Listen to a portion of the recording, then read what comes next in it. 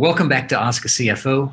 I received a great question this week that on the face of it looks a little bit bland, but there is a lot to dig into. The question is, how do I cut administrative costs at my company?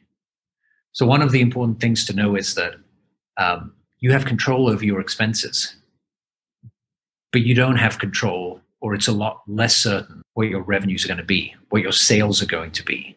And so what you always want to do is make sure that you're minimizing expenses, and especially as you're scaling, because as you review your expenses, you're going to want to upgrade certain things. And if you want to keep expenses flat to maximize profitability, you want to take some of the money from elsewhere to invest in areas that are really going to help you as you scale. And so one good motto to have really is every month, everything is on the chopping block. So you really want to go through your P&L, your chart of accounts, even all the operating expenses. Maybe you want to look at the expenses above the line as well.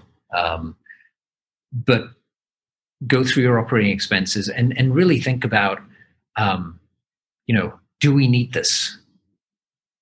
And say yes or no. And if you don't, of course, you cut it. But maybe you don't need to spend as much on it. Maybe you can change vendor, or maybe you can call them up and ask for a discount, or maybe you can sign a 3-year agreement at a discount instead of just going month to month.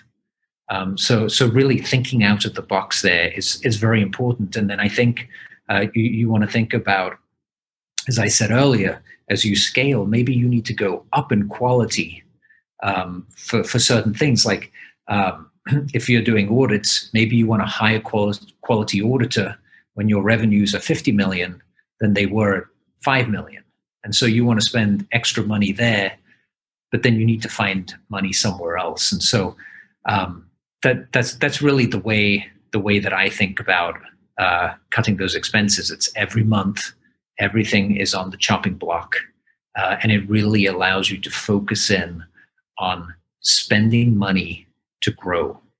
And that leads into another topic for another time, but that's return on investment, which is really for every dollar spent, can I get more than $1 in return?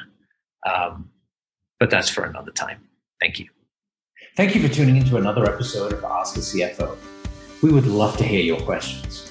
You can reach out to me directly at james@vanrooselventures.com or reach out on social media, and either myself or someone on my team will respond. When you're ready, we have startup essentials to help your business at every stage. Just visit vanrooselventures.com for more information. Thank you for tuning into another episode of Ask a CFO. We would love to hear your questions. You can reach out to me directly at james@vanrooselventures.com or reach out on social media, and either myself or someone on my team will respond.